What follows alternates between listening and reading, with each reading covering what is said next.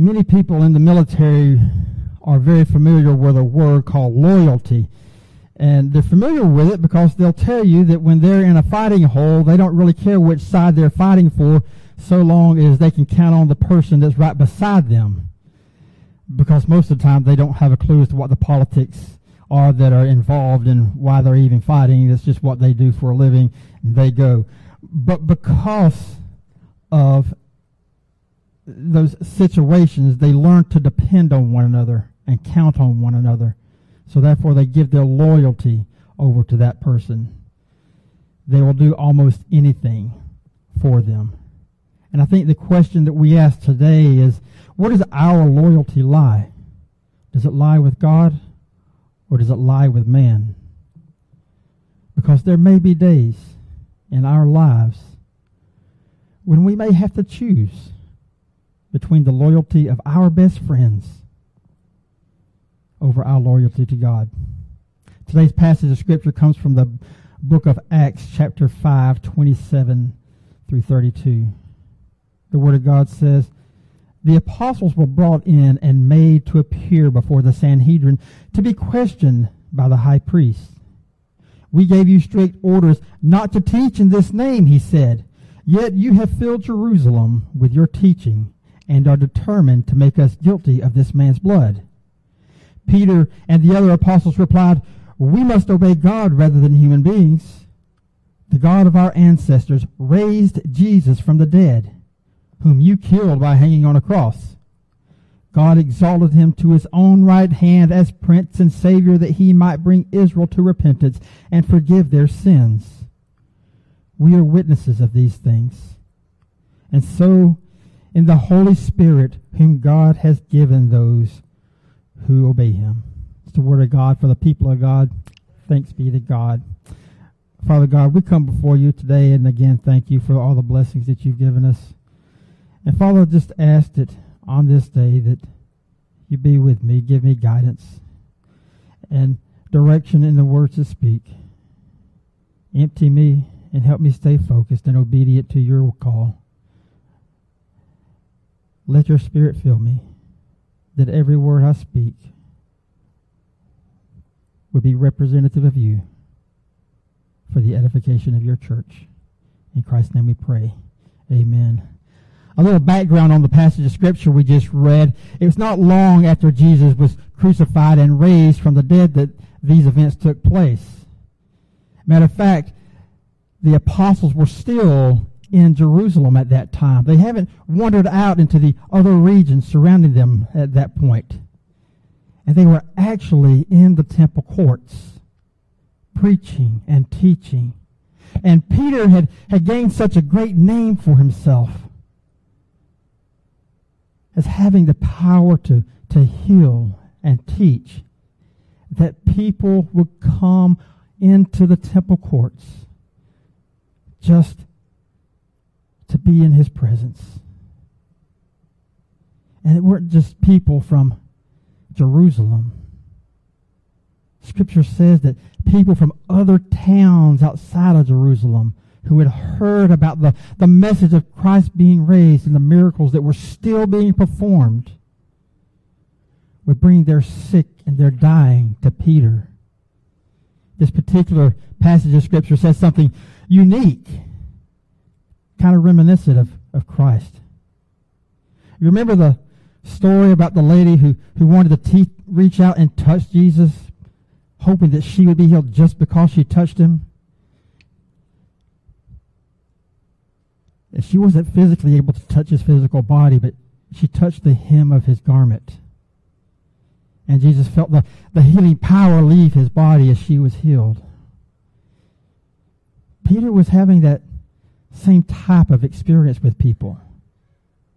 Scriptures say that some wanted to just be able to stand in his shadow, thinking that that would be enough for them to be healed. You see, the religious leaders of the day didn't care too much for what was happening. See, they wanted and they had hoped that by putting Jesus to death that they would kill the ministry that was created But it appears that instead of killing it, they inspired it to grow even more. That even in the physical absence of Christ himself, his teachings and the miracles of God continued. And the Pharisees and all the religious leaders, they didn't like it. They wanted to get rid of them. So what they did is they had the apostles arrested and thrown in jail. And while they were sitting in jail, an angel of God came in the night and opened the door to set them free. But he didn't just set them free for any reason. They were set free and given a mission to carry out. It wasn't to flee the land, but to go right back to where they were at and continue doing what it was that they were doing. To go back to the temple courts and continue to preach Christ crucified, that people would live.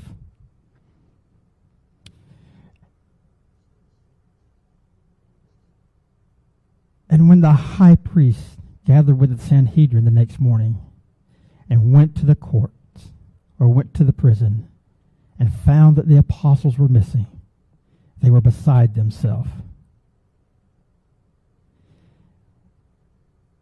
And that brings us up to where we're at now. The loyalty of these men to God had to be great. Would it not? I mean, if you were imprisoned for doing something and you were miraculously set free, would you not flee the area that brought you to that hardship to start with? Would you not go somewhere that was safer, where you know that you wouldn't be bothered, or where your freedom wouldn't be taken away from you? I don't think there's anything wrong in saying yes to that statement. That would be the first thing that I would do. But we have to remember that when that door came open, they weren't just given their freedom. They were given a command. Go back to where you were at and finish what was started. It takes a lot of boldness to do something like that. And I think that as Christians, that's what we're called to, is to be bold. But let me talk about boldness for just a moment.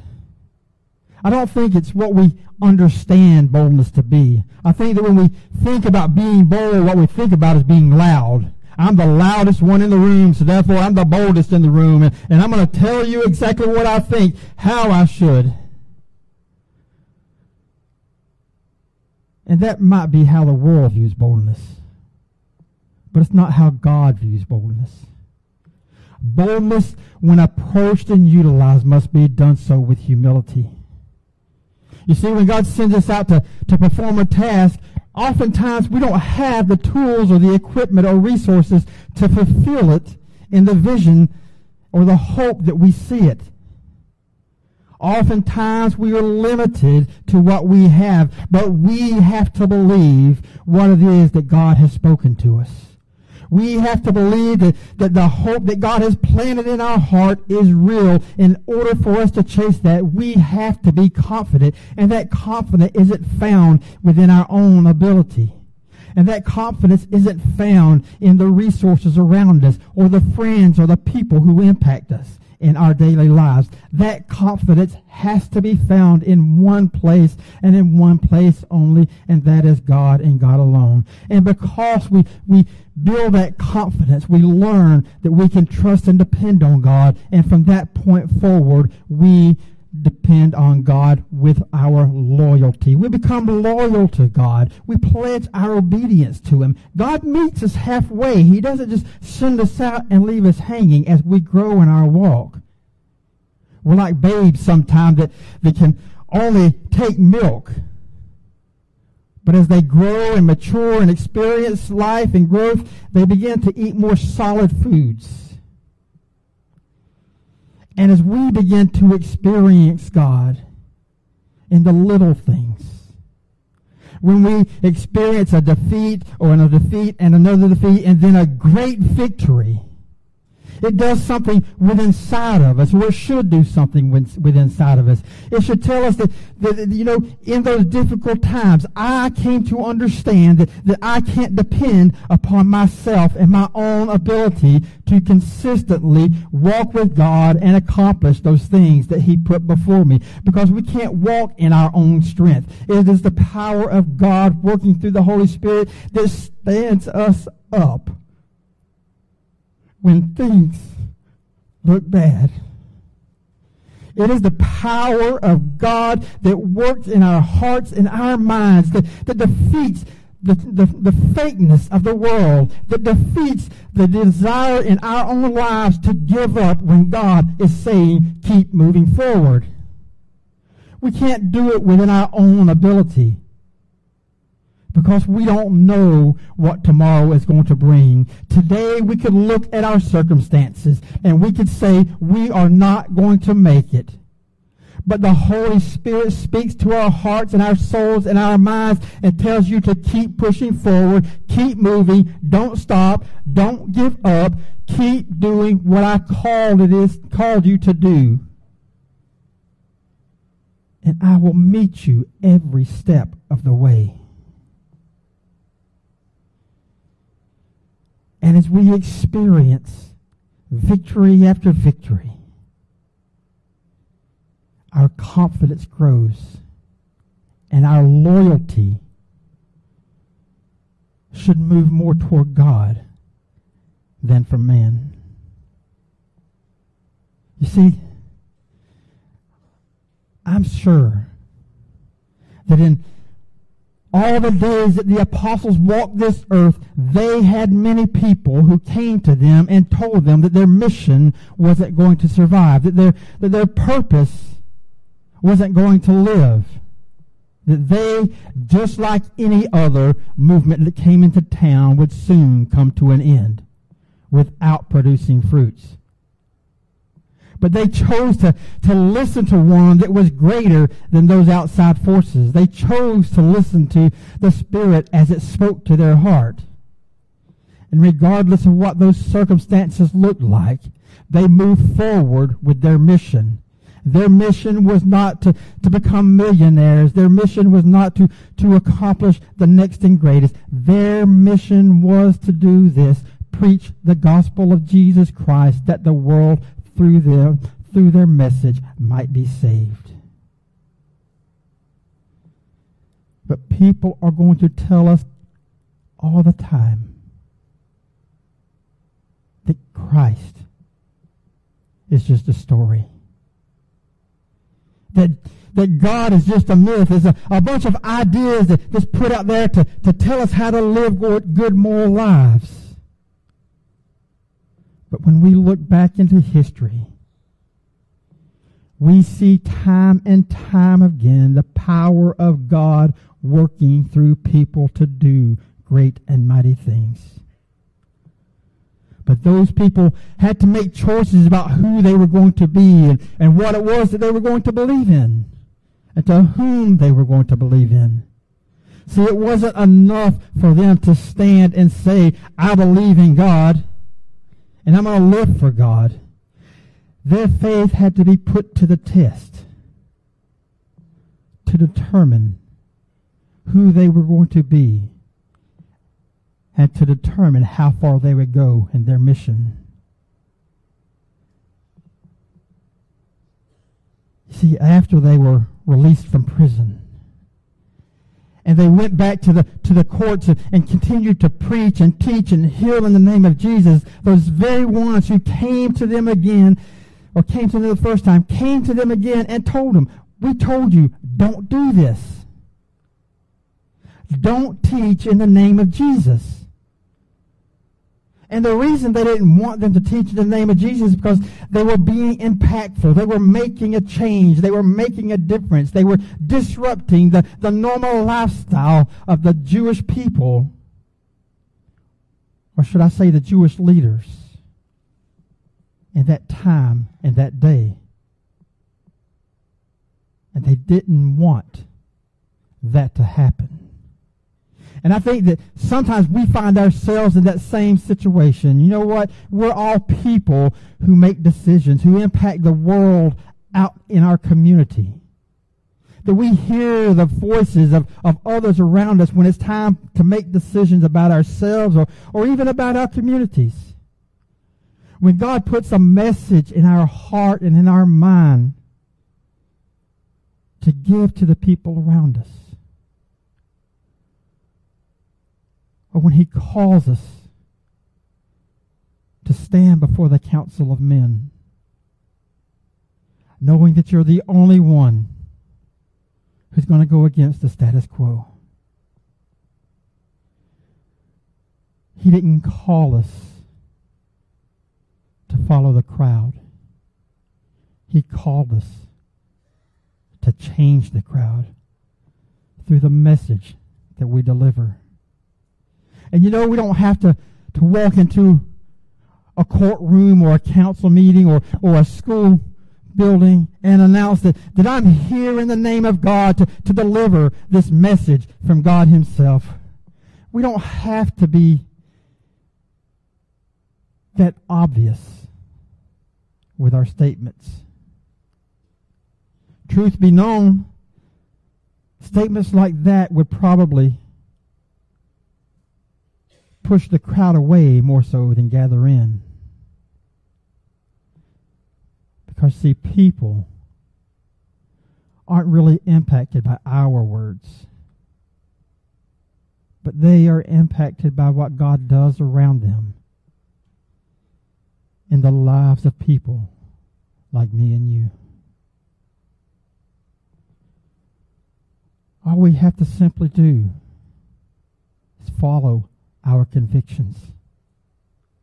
That if God says, no, don't do something, and the crowd is saying, this is the way to go, you stand your ground with humility. Voice your opinion. And voice what it is that God gave you to say. And then leave it alone. Well, how do I change it if I leave it alone? And that was one of the things that I struggle with so many times in life, because I want to make a change no matter where I go. I want to see someone who is in harm's way better themselves. But I can't grab them by the hand and make them do what I want. There's one old saying that says that you can lead a horse to water, but you can't make it drink. And that is so true. And I don't think that God calls us to take people or communities by the hand and drag them along kicking and screaming like some say. But what I have learned is this, and I think we see that in the words that we have here today. That if we just deliver the message that God puts in our heart, when He puts in our heart, that the change will gradually happen. You see, the apostles weren't going into other towns and paying people to come into Jerusalem. They weren't going into other towns and dragging them along. And they weren't going into other towns and finding people and saying, I know your deep, dark secret. I'm going to bribe you or blackmail you to come into Jerusalem and hear me preach. They weren't saying that. They were simply saying this: Jesus died on the cross for you that you may live. That He took your sins upon Himself, that you can live without guilt and without shame. He gave the message. And then let the Holy Spirit do the rest. And I'll tell you right now, the thing that scares someone more than a boisterous person is a quiet person. People will tell you all the time, I know what this person over here, I know what to expect from them because they're always telling me what they're going to do, how they're going to do it, what they're going to tolerate, what they're not going to tolerate. Well, here's what they're doing. They're telling me everything about them. But the quiet person who keeps to themselves, who keeps their identity secret, they don't know what they're going to do.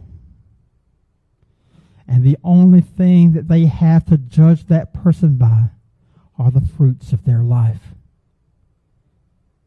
And too many times, the outside world looks to Christians in fear, because they know that when we come into their lives, we don't just come as a person, but we come as an ambassador of God, and we bring with us a spirit that may very well make them uncomfortable,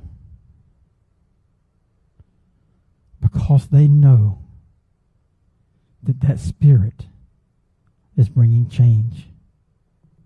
And it may harm that relationship with that person. Because you know what? That person may be your best friend that you've known all your life, that you played Little League with. Or it may be that person that you can always count on to pat your back, because you know they've patted yours.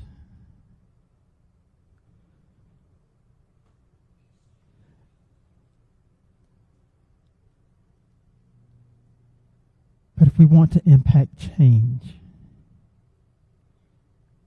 we have to decide where our loyalty lies.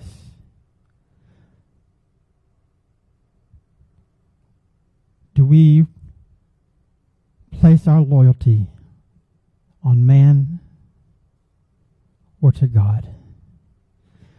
The apostles gave their loyalty to God. We must obey God rather than human beings. And it wasn't a dig at human beings. It was just saying that my gratitude toward God is so great that I choose Him above my friend. That God has been such a blessing to me that I can never turn my back from Him. That whatever He asks of me, I will do.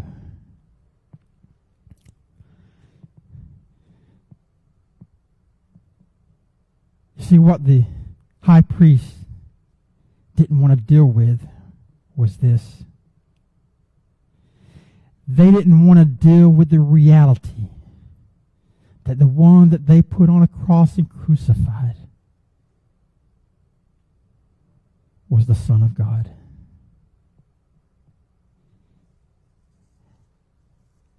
And we know that from the Scriptures. See, this was their response, the religious leaders of the day, to the lowly old apostles. They were fearful that they were going to have to face the reality that what they did wasn't as popular as what they thought, and that it was going to change their community as a whole. And they did everything they could to dig in and keep that from happening. After their encounter with the apostles in the courtyard for the second time, one of the religious leaders said, "Take the apostles and send them outside. Send them away from us, because I want to have a conversation with you that I don't want them to hear. Because I don't want them to know the impact that they are having on the community in which they reside. We don't want them to know because we want them to go away." And the Pharisee addressed the entire Sanhedrin, and he said to them these things. Twice we know that someone has come into our community teaching a philosophy that we didn't want. And twice those who came in had a great following. And twice those leaders were put to death. And twice those followers scattered. And the movement stopped. And he said, and if we look at that history and we rely on people always doing what they always do, then we could say that if we put these guys to death also, then their followers would flee and scatter, and this movement would too stop. But this Pharisee noticed something different about the apostles. He noticed that the words that they were speaking are truth words. That when they go out, they don't just go out into emptiness, but they fulfill the purpose that God intended. And they made a difference in the lives of the people in that community. He saw that. And he saw that the followers were dedicated to the cause. And he told the Sanhedrin these very words. Don't put them to death. Leave them alone. Because this group is different than the other groups. And he said that if you don't leave them alone, you're not going to be contending with men. You're going to be contending with God. Isn't it remarkable how the people who despised us most began to recognize the reality of what God does through his children? And he didn't just do it in the early days of the church. He does it now.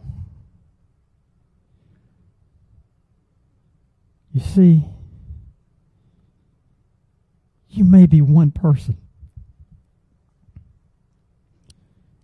and your statement or your stance that God calls you to make may cause a mighty army to rise up against you.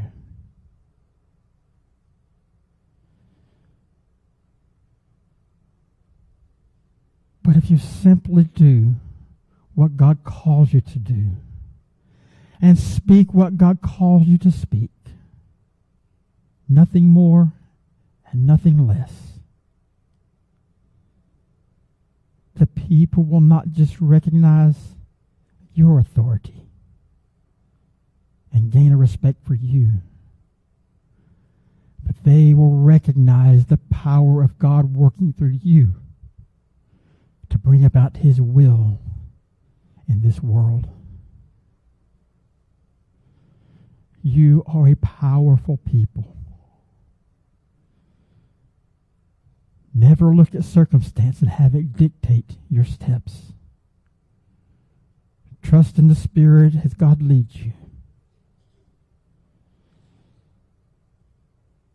And let your loyalty fall on God and not man. And in doing so, God will work miracles through you and for you until your dying day. But the choice is up to us. Where does your loyalty lie? Does it lie to God, or does it lie upon man? Let us pray. Father God, I come before you and thank you for the time that you've given us today. And Father, as we get prepared to move out of this church house into our world, help us to be those people who would be loyal to you in all that you call us to. And help us to be those people that are bold enough to carry your message into the schoolhouse and into the workhouse and into every part of the community that you call us to. Help us to share your words of hope and inspiration. And help us to be proponents of change as as we reach out to a community of people that are dying to be found, that they may be found in Christ Jesus for the edification of church, the continuance of life, and the hope of your kingdom in this world. In Christ's name we pray. Amen. Father God, I thank you for your blessings. Lord, I thank you, we praise you. Lord, I thank you for all you do for us. Lord, I thank you, God, for dear Lord, and thank you for all the prayers. And thank you, guys, to pray. Amen. Amen.